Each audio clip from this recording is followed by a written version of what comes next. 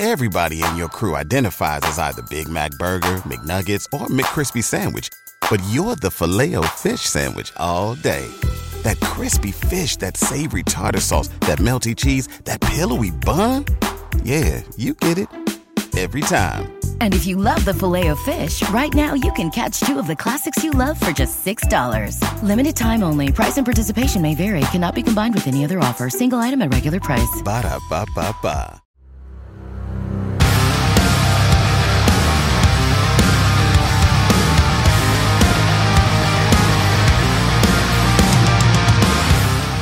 Welcome to the Viking Age podcast, the official podcast of the VikingAge.com. My name is Chris Schad. I write for the Viking Age as well as Bring Me the News, Zone Coverage, and the Brookings Register. We do this every Monday with a later in the week episode right here on the Viking Age YouTube channel. We're also on Apple and Spotify the very next day, but however you consume us, don't forget to rate, comment, share, and subscribe. You never miss a new episode, and we can send the word to the masses. Today's guest, you can already see him in the screen right now. He writes for Vikings Corner as well as GopherGuru.com. He has literally been everywhere the first 3 days this week. Just no rest for Daniel House. Daniel, what's going on, man? Do you get time to stop for Thanksgiving, or do you have to continuously row the boat with your job? No pun intended. I get to have Thanksgiving tomorrow. Probably will do a little work later in the day because big game this week between Minnesota and Wisconsin. So lots to talk about and prepare for. But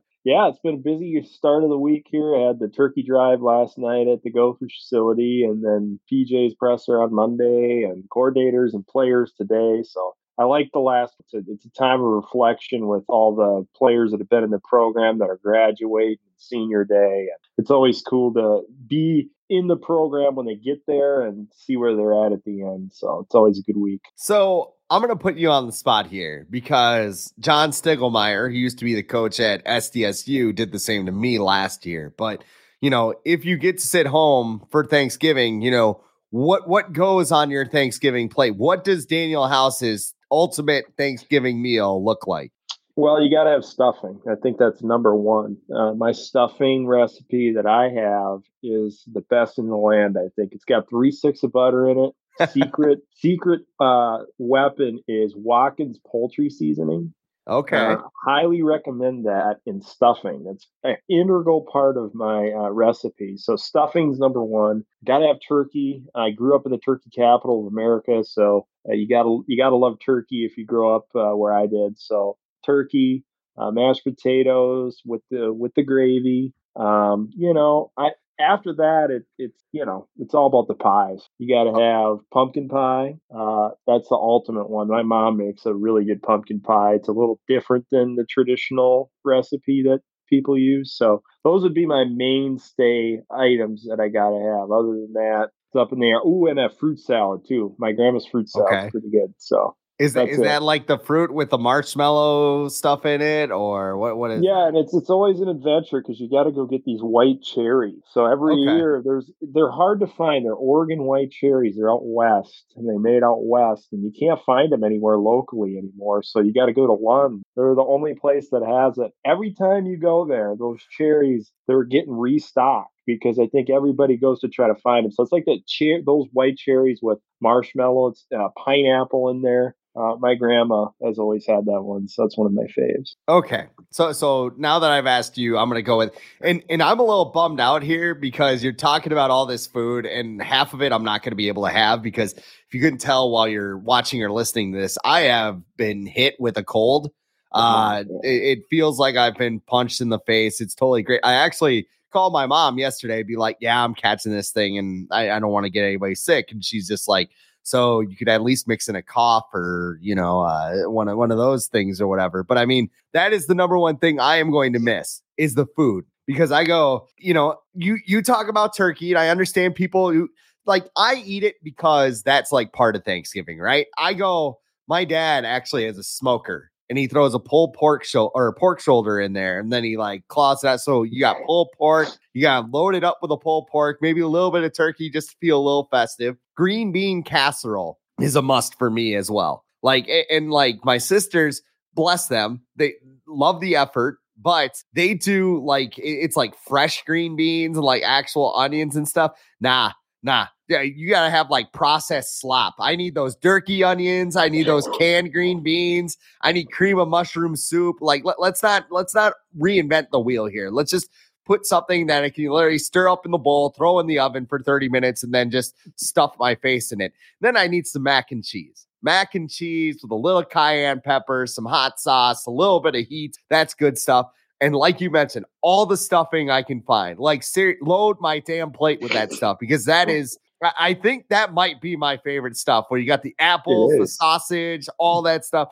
It's great. You know, the butter, it's all great. And then dessert, you know, pumpkin pie is great. But of course, in my situation, you know, I have like none of that. And being by myself, like I went to the grocery store, I'm like looking at pies. It's like $10 for like a 16-inch pie. And I'm like, half the thing's going to go bad by the time I like eat it. So I don't know. Like I got two plans. I'm like, if I'm feeling good enough, I'm just going to make some pulled pork, some mac and cheese, and some green bean casserole and call it good.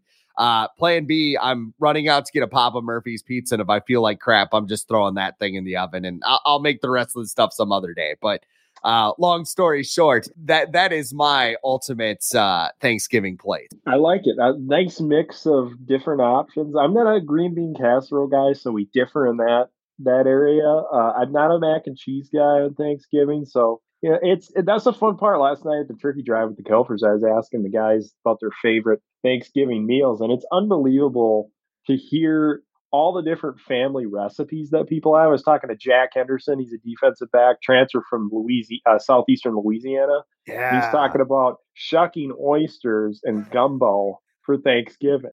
I'm like, what are your favorite traditions for Thanksgiving? He's like, Louisiana Thanksgiving or Midwest Thanksgiving. So it was a lot of fun. I always love that, hearing everybody's different traditions, because you think about it, you got 100 guys on this team, all from different backgrounds, and you get to hear what they enjoy. It's fascinating. Well, you know what else is a tradition about this time of the year? The Vikings being in the hunt for a playoff spot, and that's exactly what we have you on to talk about today. The Vikings right now, 6-5. They're in the 7th spot of the NFC. They're 2.5 games back of Detroit for the NFC North lead, a game and a half back of the Cowboys for the 5th spot in the NFC, a half game back of Seattle for the 6th spot in the NFC, and 1.5 games ahead of the Packers, Rams, and Falcons for the final playoff spot. If that just made your head explode because you're thinking about turducken or whatever it is tomorrow, they're in the hunt. That's all you need to know. So here's my first question for you, Daniel. Are the Vikings a playoff team, or are they one of those teams that are just kind of just going to get in and just get deleted in the first round? Well, if they can take care of the football, they're a playoff team. I mean, that's been the theme in all these losses. They combined 13-2 in the turnover battle and the 5 losses this year. Not taking care of the football was the major aspect of the last game. I mean, you look at Alexander Madison's fumble, your offense is showing some rhythm. It's first down at Denver's 34. You have 17-9 late in the third quarter. You're able to continue moving the football. I felt like they were running it well. The gap schemes are working really good, especially early in the game, and they were finding it in the second half as well. But then you give Denver just a little bit of hope, and that was my one thing that I said coming into the game. Denver's gotten back in this thing because of the ability to create takeaways at a historic clip over the last few games here. And 3 turnovers generated per game average is top in the NFL entering the game over the last 3 weeks. So the Vikings did not do that well, and it ultimately came back to hurt him because, that is the ultimate equalizer in football. Explosive plays, tackling, and turnovers. Those things, I'm telling you, they make a huge difference in outcome. You know what that game reminded me of? Like, are you an NBA guy at all? Oh, yeah, I'm an NBA guy. Yeah, so like, you know how like general managers who are like rebuilding, they'll just do like 4 or 5 trades and they'll just manage to get a first-round pick in everyone. Like, Oklahoma City has like 20 first-round picks in the next like 3 years because they just keep making trades and they keep stockpiling. That's what the Broncos did on Sunday to the Vikings. They just like, it was little field goals and they couldn't score touchdowns, but they kept just getting 3 points at a time. And eventually it put them in position where it was 21-15 at the end of the game. and they can just throw up a pass to Cortland Sutton, and they can bury the dagger in the Vikings. That's exactly what happened. And I mean, watching Josh Dobbs, everybody wants to compare him to Case Keenum because he could run around, he could make plays. That was probably the last time the Vikings had a quarterback that could do that type of thing. But you watch him on a play-to-play basis, and like sometimes it's just like it's like a pass that goes in the hands of another receiver and Jordan Addison rips it out, or just something crazy like that. Like, this team loves to live dangerously, and I think with the quarterback right now, I'm confident in him down the stretch, but I also think, that those turnover things are going to hurt him just like they did on Sunday night. Yeah, I thought, you got to remember that Josh Dobbs is still learning everything. I mean, he came in here and just on the fly picked it up and was able to have success. And now it's coming into the system, getting acclimated, working with all the playmakers. If you can get Jefferson back, I believe that helps significantly. Just when you look at those playmakers, think about the ability to not have all the attention maybe on T.J. Hawkinson and a Jordan Addison from a schematic standpoint. You think getting Jefferson in the mix, if you get a double Jefferson, you're going to leave some matchups for Hawkinson and Addison as well. I mean, Jefferson coming back is just going to open up a lot of different options for the offense. Having that mobile ability from Dobbs, though, that's huge. I mean, there's 3 or 4 plays a game where Dobbs can escape with his legs and extend the play and maybe get a touchdown here or there. I mean, that can be the difference between winning and losing, and the Vikings haven't had that ability in quite some time because Dobbs is one of the most athletic quarterbacks the Vikings have had in recent memory. So it's been kind of fun to watch that element as he's learning. I think that's what fans got to remember is like this guy, as the season goes on, there's going to be some moments where he's figuring things out. And I thought last week there were some times that offensive line, I thought maybe didn't play as well in the second half, and Denver was hitting them with some pressure stuff that was working. But you look at them getting behind the sticks at times too. I mean, Kev talked about that at the end of the game. There were just some moments where they had some weird things happen. You got that offensive pass interference where you're back way up. Then you got the turnovers, like some self-inflicted things that made that game a little bit more difficult to overcome. One of the other things that Vikings fans will point out, obviously, is the running back position. Alexander Mattison, I think Viking fans are fed up in a way. I know that I have kind of expressed my disdain with Alexander Mattison lately, but Ty Chandler, he's picking up big gains. He's doing a lot of the things right. He had a bad pass protection whiff, but I mean, why do you think the Vikings are so stubborn in sticking with Alexander Mattison instead of going, all right, Ty Chandler, it's time. Let's see what you got. Yeah, it's a change of pace thing, where Madison's more of the physical runner, where when you run in those gap schemes, which I think is a good thing to showcase him within, getting those pullers out, allowing him to get downhill, run with that physical mentality and break tackles. And then you get into that mid and wide zone type of game with Ty Chandler, able to get him out on the perimeter. You look at that one play design where they got 2 routes influencing the defense, able to leak out in the wheel route to Ty Chandler. He gives you that ability in the passing game. Feel he's becoming better from a vision standpoint as a runner. I think that's an area maybe the Vikings want to see him progress and develop in. But, he's got that electricity, that burst to complement Madison. You got to have that perimeter speed. And I think that's what fans are yearning for. And then when Madison has had some timely and costly fumbles this year, I mean, that's really put the team in some precarious spots. So, I look at Ty Chandler's ability along with Josh Dobbs, who can be involved in the quarterback run game as well within the zone read stuff. I mean, early in the game, he kind of putting him out on an island with the tight end toss play to the QB. I mean, now Kareem Jackson gets a 4-game suspension, but gosh, putting Dobbs in that spot, the play really wasn't executed super well. Yeah, which kind of made it look worse than probably the intent of it was. But Kev will continue to get creative with how he's used in the quarterback run game. It changes how the defense plays you a little bit. And I like that play, honestly. The one where T.J. Hawkinson goes underneath the center, they have him flip out. I think they faked a tush push play on that one, if I'm not mistaken. But it also leaves your quarterback as a wide open target because, in Kareem Jackson's, I don't want to say defense because he launched himself like a ram after he had been ejected, suspended, fined, suspended again. everything else. Like, learn your lesson, dude. But at the same time, if I see the quarterback carrying and he's a ball carrier, not a quarterback, I am going to try and hit him as hard as possible because that's like a free shot on the quarterback. It might also be on Dobbs to get down, but it was also a very close play where it was third down. You weren't sure if he was going to get it, and he couldn't like protect himself in that scenario. One of the other things that are here, I want to point this out too, because you mentioned Alexander Madison's timely fumbles. Do you know how many times he's fumbled this year? Oh gosh, is it 4 or 5? It's 2. It feels like more than that, doesn't it? It does, because he had a couple of call back in the Charger game. Like Luke Braun, right, yeah. Luke Braun pointed that out because he's like, everybody's talking. Like, I feel like there is, I don't want to call them truthers. Like, there are Kirk Cousins truthers out there, right? But like, there are a lot of people who are kind of rushing to Madison's aid, being like, Matt Fries had this video breakdown because Paul Charchian put out a stat that Alexander Madison has like -5 yards on his runs inside the 10.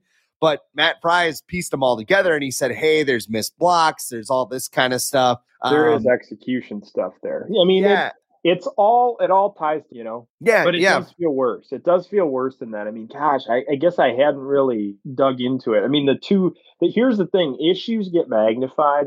It's like these Gopher games at the end. There's a couple plays here or there that get magnified in the course of a, pretty solid performance. Everybody always remembers the 2 that happened at the worst time. And like Minnesota this year, the Gophers, their mistakes have happened at the worst possible time. It's not like it's happening in the first quarter. It's happening with 2 minutes left in the game on the line. And so Madison's have been magnified, I think, because of that, that bias of, they were impactful over the course of the game. And I think people are also like, the runs aren't efficient on a run-to-run basis, so that plays into it as well. But there are a lot of details that go into run game. It's not just the back as well, but I do think that there's some things they got to clean up. The last thing that I'll kind of say about the Vikings right now, and we're talking about like, can this team make a run or whatever? I think one of the best things that they have going for them right now is their defense, because Brian Flores has taken that group. Sometimes it's just as simple as, looking at a player and being like, what can this guy do to help me? It's like, you played NCAA 14, the athletes, like those are my favorite players to use. Cause like I look at them and go, okay, you got 94 speed. I'm going to put you at safety because you're going to be in a stop or like, wherever you want to put them. Anthony Barr signed on the practice squad early last week. He still got 12 snaps during the game because Brian Flores probably said, all right, what can Anthony Barr do? Okay, I'm going to have him do that. Like, he's not asking guys to do things that they're not comfortable doing. And everybody is thriving it because of it. I mean, Danielle Hunter is a dark horse for Defensive Player of the Year right now. You have a no-name secondary producing. If I challenged you to name a starter on the defensive line outside of Harrison Phillips, I don't think you could. Like, he is doing such a great job with this defense. And I think that A, is going to get him in the mix for a head coaching job, but B, it's going to propel this team and really take the burden off the offense. Because when you think about Josh Dobbs, it's like their 4th string quarterback. If you look at it from the context of like the beginning of the year.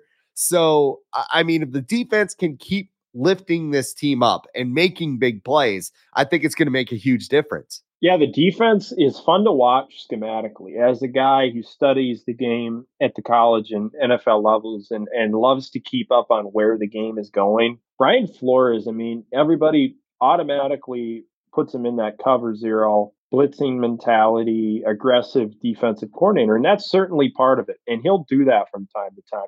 But I think the biggest evolution in B-Flow's approach is playing more zone, showing cover 0 presentation, bluffing out.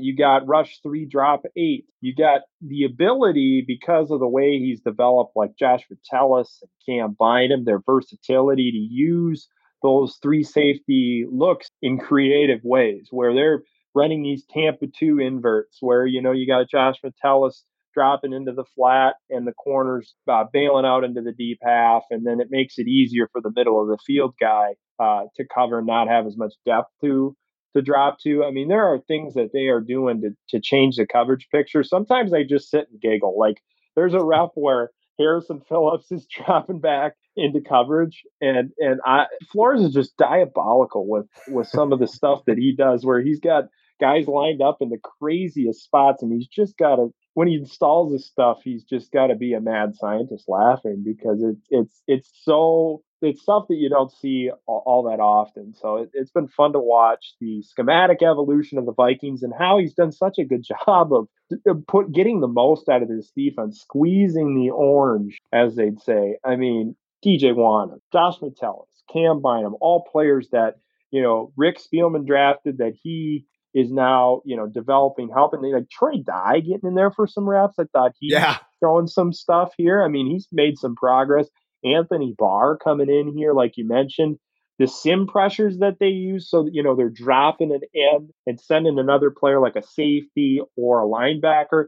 I thought those are very effective, because you look at Denver's strategy, trying to get the ball out underneath, low depth of target type of stuff. There are a couple instances where those sims work, where they drop the rusher into the passing window and totally knock Russell Wilson off, the aspect of the play design. So, B-Flow, I love watching it. I think the Vikings made an outstanding move. I loved it when they did it. And now it's just all about how long he stays here and is your DC. You know what Brian Flores reminds me of? He's like if you let a stoner into the Taco Bell test kitchen. You know what I mean? Like, you just have some random ingredients and they're just like, all right, what do we got here? We got a quesarito now. Like, we got some ground beef, we got some cheese, we got some fire sauce. Like, he's like running an America's Test Kitchen here. He's like, he's going in and making up the recipes, and he's dropping some stuff that nobody saw before. He's got the double down sandwich from KFC where there's no bun. It's just two like big ass chicken breasts and some bacon. Like, yeah. Hey, I'll tell you what, he's doing it with not the maximum amount of ingredients either. It's simple yet complex. What is that show? It's like I've never watched it, but I saw the commercial, and like maybe they don't have it anymore, but there's like 4 different levels of like kitchens. Yeah. And like on the bottom one, it's just like not like chopped liver, literally, but it's just like, these crappy ingredients. You got to make something good. And like on the top floor, you got like filet mignon, like top floor is like Aaron Donald and, I'm trying to think of past stars, like Daniil Hunter and like everything else. Miles Garrett. Yeah, on the bottom, you got like Troy Dye and Josh Metellus. Like, go make something out of this. We'll be good. No offense to those guys, but player development's been really good, though. Those guys have made a ton of progress, and that's a credit to Brian Flores and his ability to adapt his scheme around the players, and not the inverse, where before it felt like it was like jamming the square peg into the round hole, where this is the scheme and the players are going to do this, versus here's what the players do best: maximize and build the scheme around that. Tweak what you do schematically, what your philosophy is, and build it around the players. And that's why they've been so successful. I mean, gosh, Josh Metellus has been really fun to watch. If you sit down and you study how impactful he is in this defense, B-Flow always does this, though. He always finds these players that fit what he's looking for and then just maximizes them. And that's what good coaching is all about, is taking your talent, putting their vision of what they want to be in their mind, and helping them accomplish it, which is just great. So let me ask you this question, because this has been something on my mind for a while. And maybe Sunday's loss kind of had something to do with it. And just kind of, as a Vikings fan, we always think of worst case scenario. If this team doesn't make the playoffs, let's say they can't stop turning the ball over, Josh Dobbs' carriage turns into a pumpkin and they finish like 8-9 or whatever. Was this playoff push worth doing at the trade deadline? Because I look at these quarterbacks, you cover college. BetMGM has an unreal deal for sports fans in Virginia. Turn $5 into $150 instantly when you place your first wager at BetMGM. Simply download the BetMGM app and sign up using code Champion150. Then place a $5 wager on any sport. You'll receive $150 in bonus bets, regardless of your wager's outcome. And if you think the fun stops there, the king of sportsbooks has plenty of surprises in store. Check out daily promotions, same game parlays, live bets, and so much more. Download the app in Virginia today and get $150 in bonus bets instantly from your first wager. Only at BetMGM. BetMGM and GameSense remind you to play responsibly. See BetMGM.com for terms. 21 plus only. Virginia only. New customer offer. Subject to eligibility requirements. Rewards are non-withdrawable bonus bets that expire in 7 days. Please gamble responsibly. Gambling problem? Call 1-800-GAMBLER. Promotional offer not available in Washington, D.C. Wilson, you sent the game-winning email at the buzzer, avoiding a 4:55 meeting on everyone's calendar. How did you do it? I got a huge assist from Grammarly, an AI writing partner that helped me make my point. And it works everywhere I write. Summarizing a doc only took one click. When everyone uses Grammarly, everything just makes sense. Go to Grammarly.com/podcast to download it for free. That's Grammarly.com/podcast. Easier said, done. Everybody in your crew identifies as either Big Mac Burger, McNuggets, or McCrispy Sandwich. But you're the Filet-O-Fish Sandwich all day. That crispy fish, that savory tartar sauce, that melty cheese, that pillowy bun. Yeah, you get it. Every time. And if you love the Filet-O-Fish, right now you can catch two of the classics you love for just $6. Limited time only. Price and participation may vary. Cannot be combined with any other offer. Single item at regular price. Ba-da-ba-ba-ba. It's football. You've seen it. Bo Nix. Put Bo Nix in the Vikings offense, and I will be so freaking happy. Caleb Williams, Drake May, Michael Penix is getting some love right now. Like, they're all those quarterbacks. I look at them and I'm just like, what? Like, if you screw yourself over and you're 8-9 at the end of the first round, is it worth it? What are we looking at long term with this team, especially now Kirk Cousins has that torn Achilles? There's a lot of questions here in the future. And I think it makes things really exciting, but it also makes things intriguing if the Vikings do have this massive meltdown at the end of the year.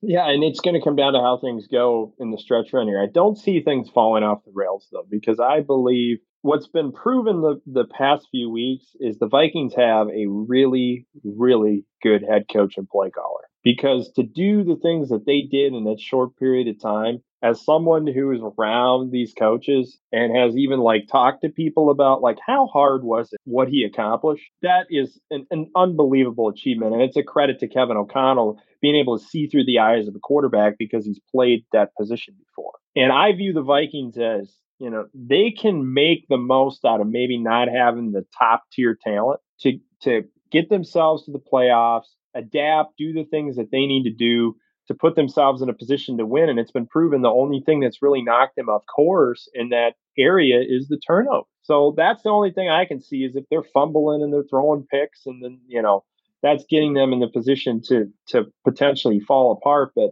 you look at who they're playing down the stretch here. I think there's some favorable matchups for them. And, this quarterback class, you mentioned it, there's a lot of talent in it. So I don't think you necessarily have to be at the top half of the draft to come away with a really good quarterback. You could potentially maneuver your way up the board based on maybe where you're at and what happens during the pre-draft process. I mean, we're a long ways away, but this quarterback class is very good. See how Dobbs does. I mean, I don't know. Dobbs could potentially be someone that fits your system at the right price point. You're able to put your money other places and bring in Daniil Hunter back, paying Justin Jefferson, paying Christian Darrisaw, all the things that you need to do to secure the best talent and then also continue building through the draft. There are a lot of options the Vikings can go, but it's going to come down to how things end at the end of the season here. Speaking of the end of the season, that is what we're going to discuss right now because the first game in that final stretch is a home matchup against the Chicago Bears on Monday Night Football. The early details, because we're recording this on Wednesday evening, we gotta eat our turkey. We gotta sleep all day Friday. We got things to do this weekend. We can't be waiting around until later in the week to do this. But 7:15 p.m. Monday night, ESPN, Joe Buck, Troy Aikman, and Lisa Salters on the call. Vikings favored by 3 points at home. And the biggest question, of course, is whether Justin Jefferson will play. He has been out since week 5. Week 5, 1-4. Yeah, week five. Sorry, he was out for that Bears game. I was trying to add it up in my head. He's been out since week 5 with a hamstring injury. They have been speaking very cryptically. KOC's kind of there's situations and possibilities and we'll evaluate and everything. He's not playing. Justin Jefferson is on X right now. I don't give a shit about your fantasy team, which I love because let's let's stop diving into people's DMs when they ruin our parlays and everything. We can't even bet in Minnesota or South Dakota. But I mean, let's just stop like attacking these players. Like, hey, thanks for throwing your body on the line so I can even bet on you in the first place. But you really screwed my fantasy team and I'm mad at you and whatever. They shouldn't give a fuck about your fantasy team. That's the thing. So I don't know. You playing Justin Jefferson for your fantasy team on Monday, or are you holding him out for the final stretch? Yeah, I mean it comes down to the team is only people that really know where Justin Jefferson's at progress wise, and you want to be 100% coming back from a hamstring injury, because if you come back too early, that's one of those things that can linger, and you have potential re-injury, and then it's a snowball rolling down a hill. So you have that flexibility. If you're playing a Monday night game, you got a little extra time to get ready, so you see where he's at. If he's not ready, you got the bye week, you come out, put him in the Las Vegas game, and you roll forward. And like you said, it'll be a big addition. You want to make sure that everything's good. He's able to come back. And, you look at this matchup against the Bears, I believe that Minnesota's pass rush could be the difference in that game, going at Braxton Jones and Darnell Wright on the edge. Daniil Hunter's playing just at an extremely high level right now. I mean, gosh, you look at one of the most complete players in the league that doesn't get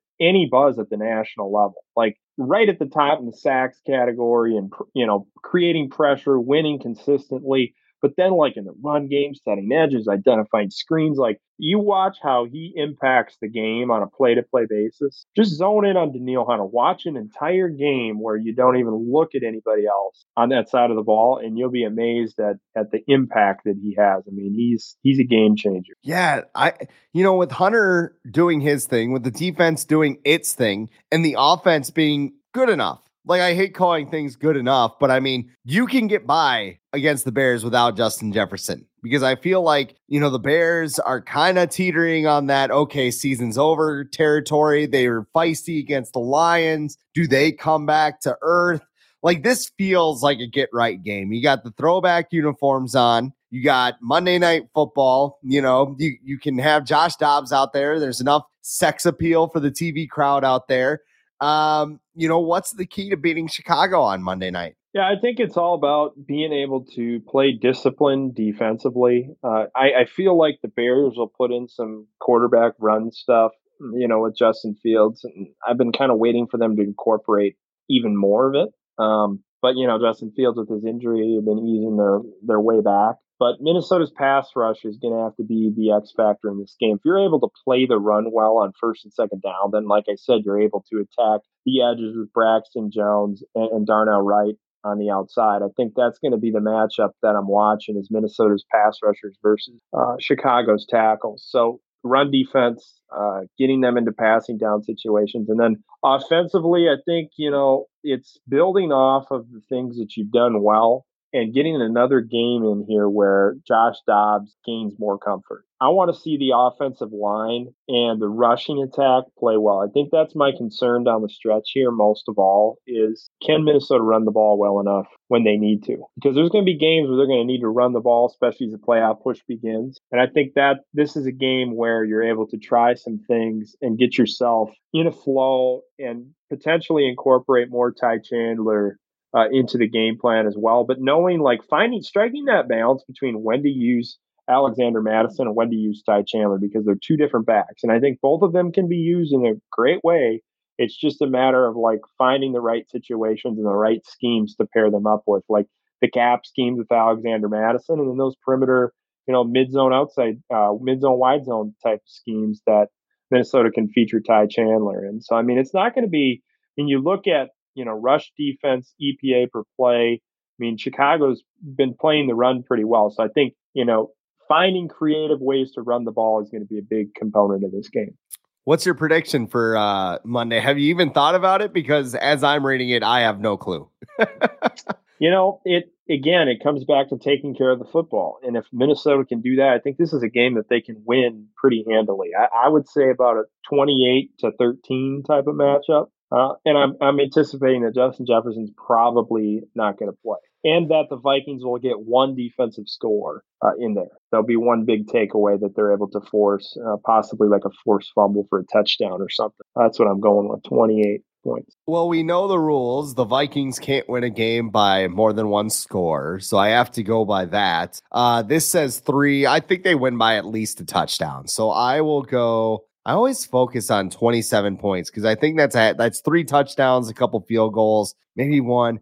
I'll go 24-17 for final score. I think the Vikings do just enough. They go into the bye week at 7-5. They charge up and they head in with Justin Jefferson at Vegas. Hey, we'll see if that happens. Then you're putting yourself in a better position down the stretch here, and then you got 2 games with the Lions, and you just see how it all plays out as the comfort level grows with the offense and Josh Dobbs. I mean, it's fascinating, Chris. I think this is one of the more fascinating ends to a season. You look at the ebbs and flows, starting 0-3, getting yourself backed up. Kirk gets hurt. You trade for Dobbs. You have all that success immediately. Then, Broncos is kind of a bump in the road, but you look ahead and you go, what's going to happen down the stretch as Dobbs gets more comfort in the system? That's going to be what I'm watching for. Can this defense continue to play like it is? Because I think Harrison Phillips has been one of the most impressive guys, Chris. I mean, he's played really, really well this season. I think maybe his best season as a Viking. That's been quietly a big impact too. So I can't have you on this show without talking some Gopher football. And that's exactly what we're going to do right now,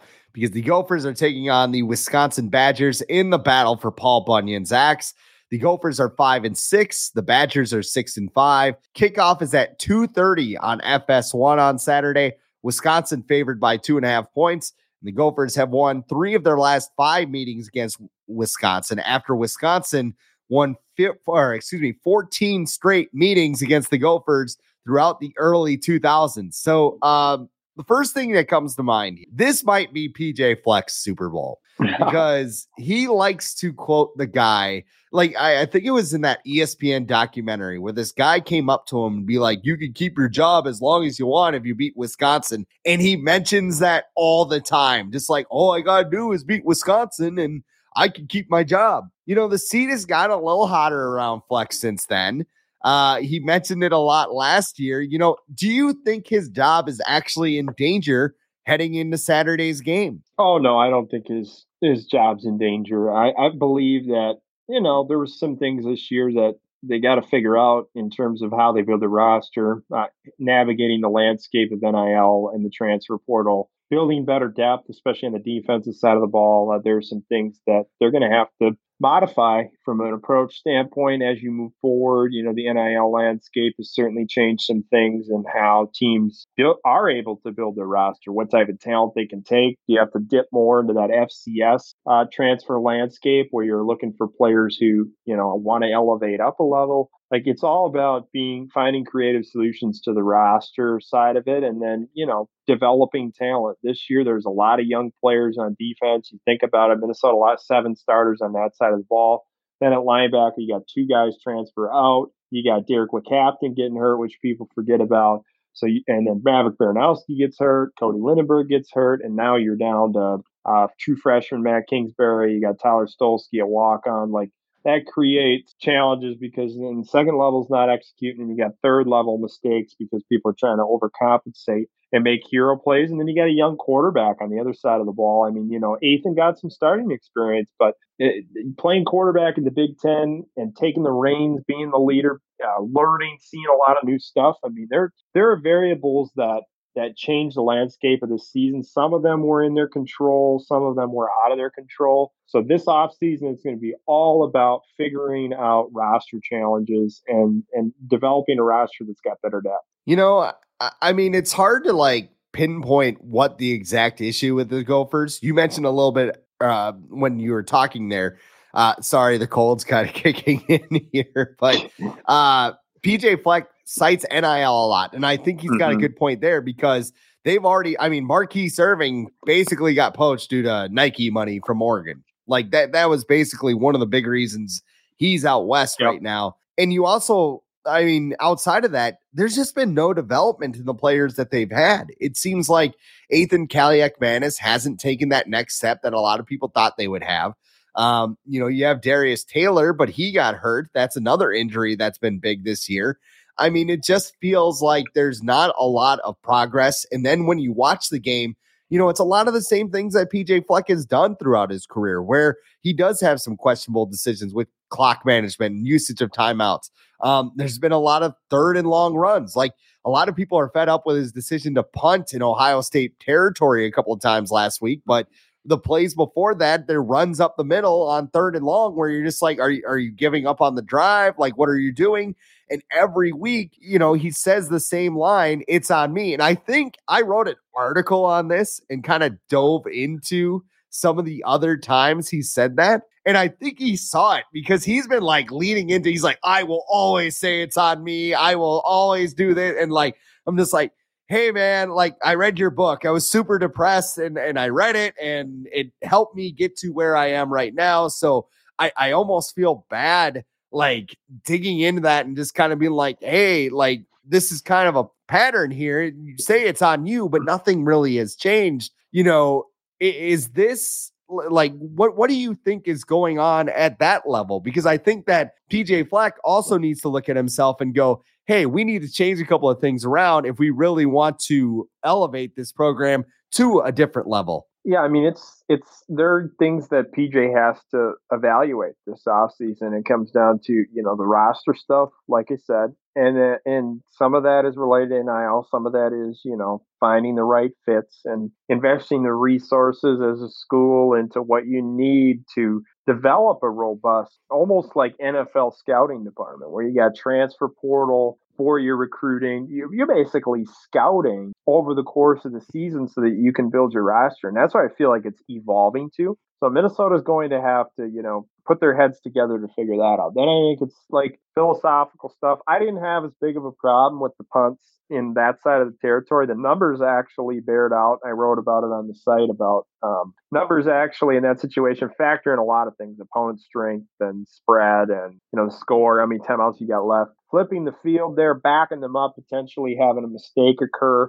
If it were 4th and 1, 4th and 2, I'd have been like, think about it, especially the second one. But to be in 4th and 5, the way the offense is executing, you give Ohio State the ball near midfield there, you're putting your defense not in a super good spot. So right. Those two, the bigger thing that I have there is I like the called timeouts on defense, especially when you got 2 and there's like a minute 31 or I think it was a minute 31 or minute 25 at the end of the half there, the first half. The defense had the offense, the punt just got dropped inside the 5 again. You had them backed up. If you're able to use those timeouts there, you might have been able to get the ball back, get yourself in position to potentially kick a field goal because Dragan Kesich has a monster leg. So I thought that was the bigger one. It's just occasional stuff like that. This year it's been execution with players making mistakes, drop balls, ball placement accuracy, pass protection laps here or there.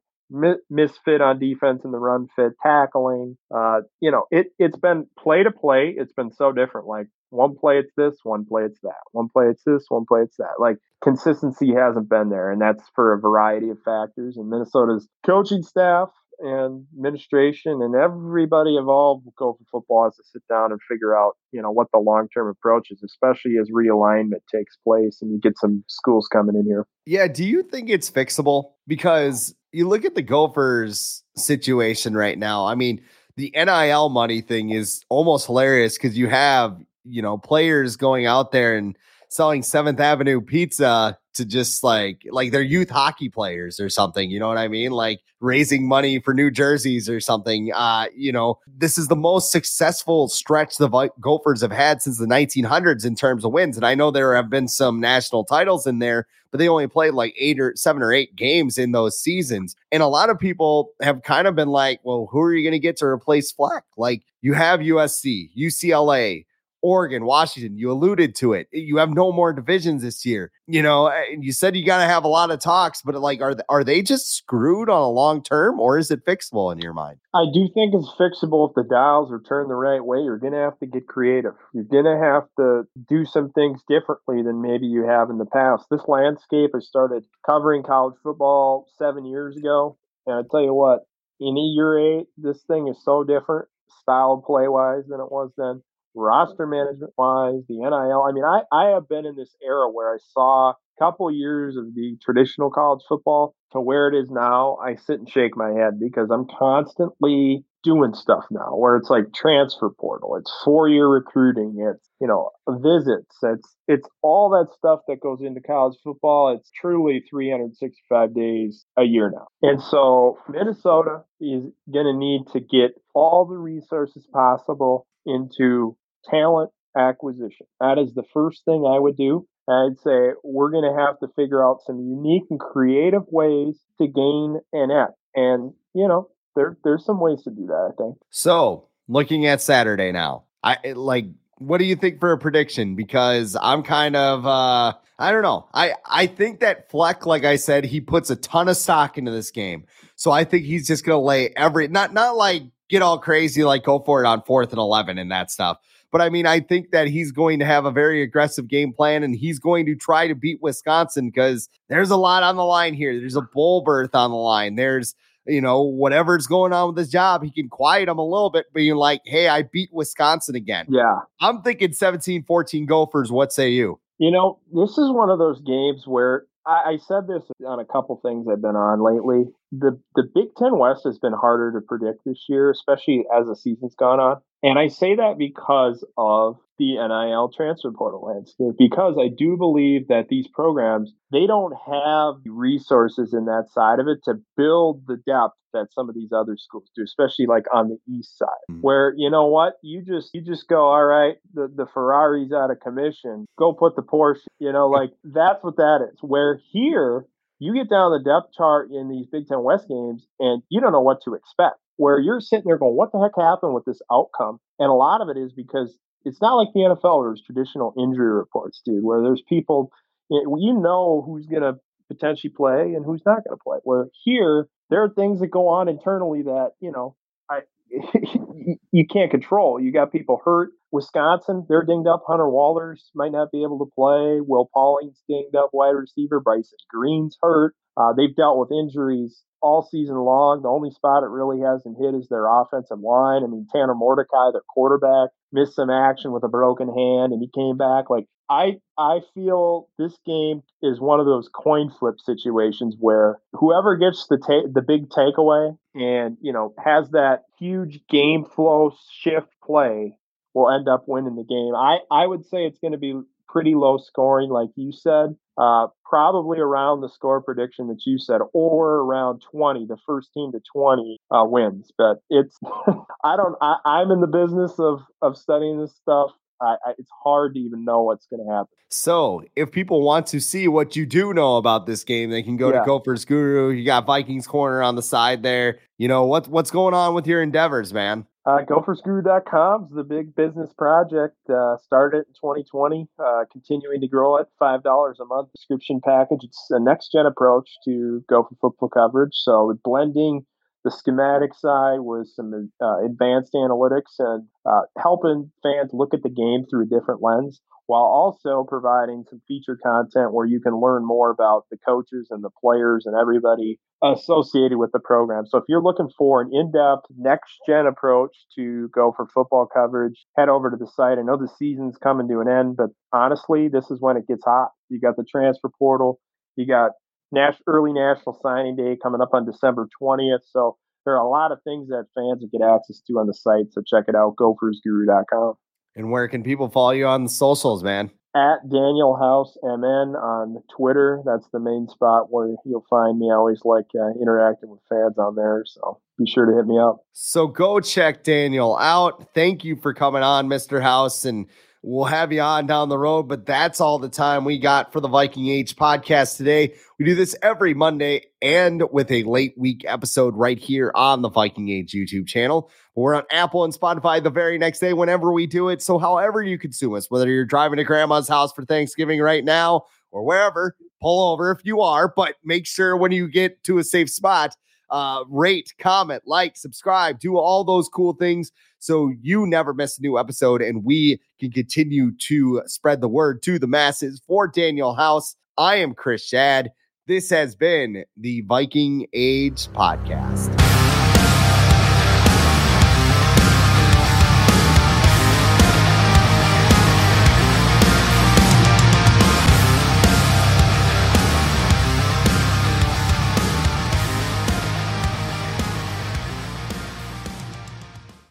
What's so special about Hero Bread's soft, fluffy, and delicious breads, buns, and tortillas? These ultra-low net-carb baked goods contain zero sugar, fewer calories, and more protein than the leading brands, and are high in fiber to support gut health. Shop now at hero.co.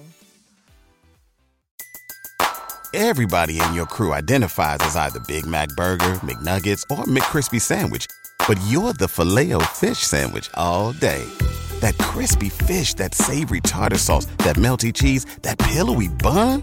Yeah, you get it.